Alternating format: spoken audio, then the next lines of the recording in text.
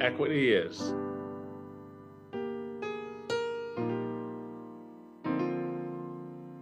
Today, our interview is with Dr. William R. Hite. Dr. William R. Hite is the superintendent of the School District of Philadelphia, the largest public school system in the Commonwealth of Pennsylvania. His professional experience includes serving at every level: teacher, principal, central office administrator, and superintendent. Since joining the school district in June 2012, Dr. Hite has focused on equity, innovation, and quality, and has worked to create a system of great schools in every neighborhood, opened new innovative high schools, expanded successful school models, launched in-district turnarounds, and redesigned schools in partnership with communities. Well, thank you, Dr. Hite, again for agreeing to be the first guest for Equity Is podcast. And we'll just start right into the questions, if you don't mind. Sure. Okay. So what does equity in education look like to you?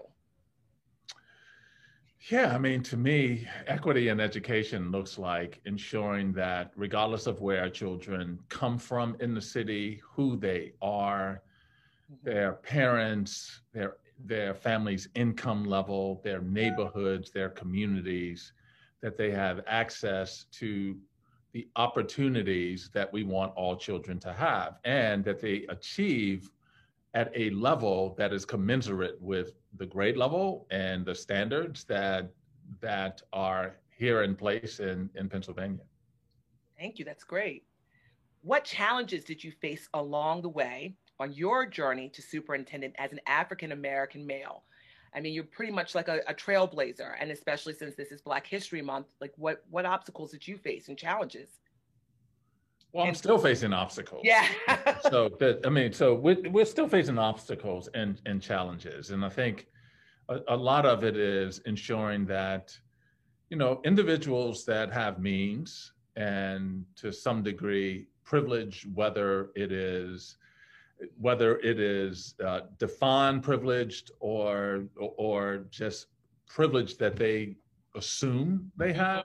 Mm-hmm. So all of those individuals have access to information that then would be helpful to individuals who come from communities like mine, to actually get on a path, to get into leadership, to get into education, to get into college, if you will, to graduate from high school.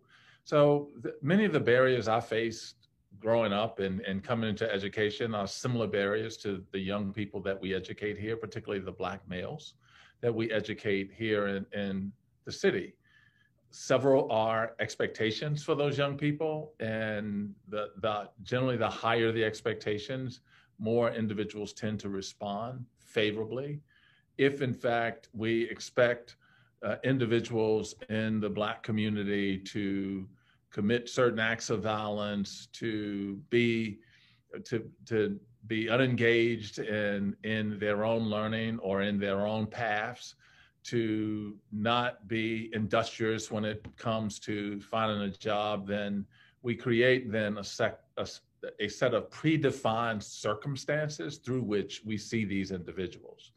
And it's all within many of our implicit biases that we then begin to operationalize or validate those predispositions and those thoughts. And so we want to make sure that through the work that we're doing with the Equity Coalition here in the city of Philadelphia, that regardless of where people work, regardless of who they educate and teach and come in contact with, it's really important that we have the same expectations for all children. And those expectations then come in the form of what we're asking them to do, what we expect them to do, how we will support them to understand, how we will support them to ensure that they get it done, understanding what they bring to the table in terms of their culture, in terms of what they like and dislike, but really understanding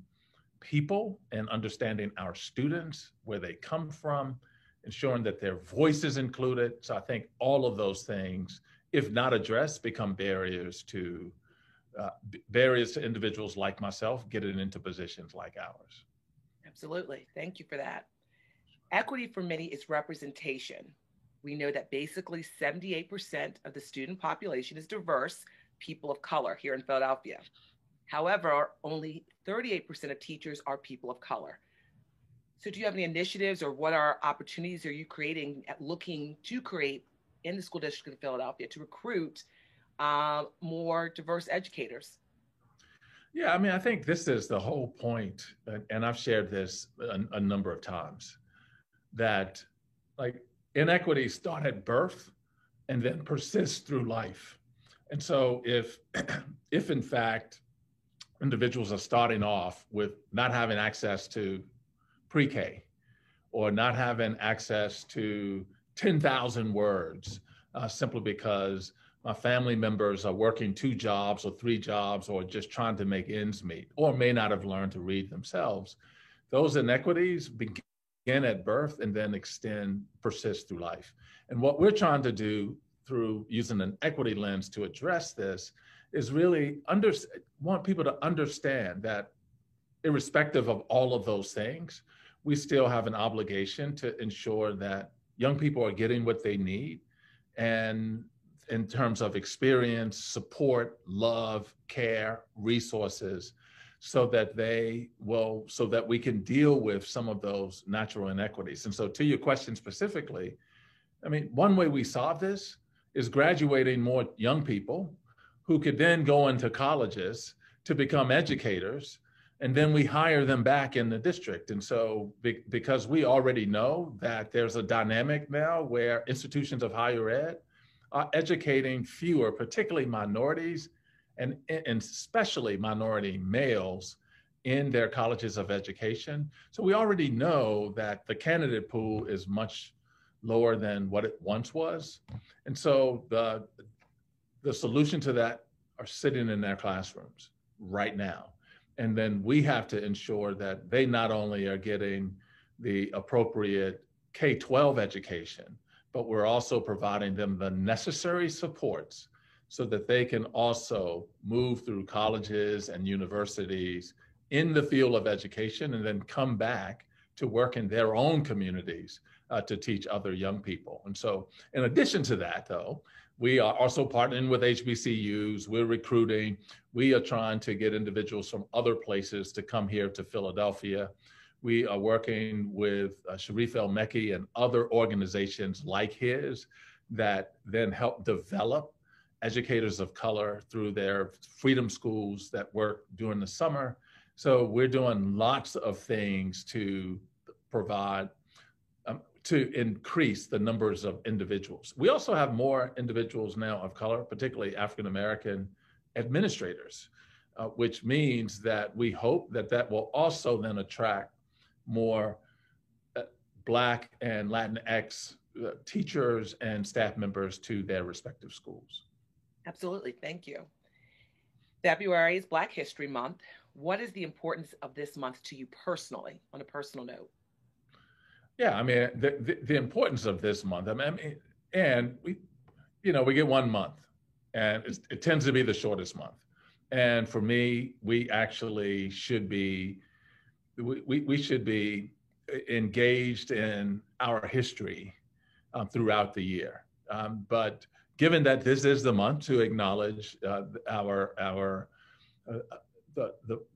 Blacks who have been a part of the development of a country and who we are as a people, I think it's extremely important to lift up not only the voices, but the representation, lift up the images of individuals who fought to do things that allow us to have these conversations just like we're having today. Those individuals who fought for the right to vote, those individuals who wanted to ensure that young children of color were receiving a quality education, individuals who fought for the end of redlining so that individuals had access to loans in all parts of cities, not just in certain parts of cities.